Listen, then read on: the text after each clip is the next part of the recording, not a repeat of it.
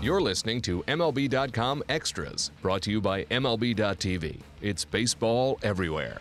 Talked to Nolan Arenado today when he announced that he was going to play for Team USA in the World Baseball Classic. And it had been a tough decision. He and I had been talking about it really since toward the end of the regular season. He was thinking about Puerto Rico, which is where his mother is from, and he was eligible to play for them. But ultimately, Team USA won out.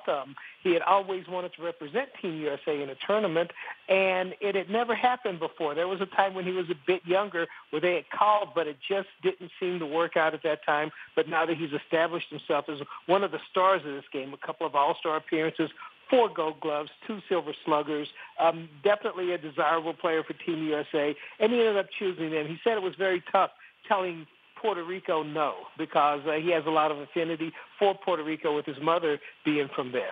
MLB.tv Premium, the #1 live streaming sports service, is celebrating 13 years. Watch every out-of-market regular season game live or on demand in true HD. Real-time highlights, live look-ins, pitch tracking widget, and more. MLB.tv Premium includes a free At-Bat 15 subscription. Watch live baseball on over 400 mobile and connected devices. Watch at home, in the office, or on the go, every night, on every device.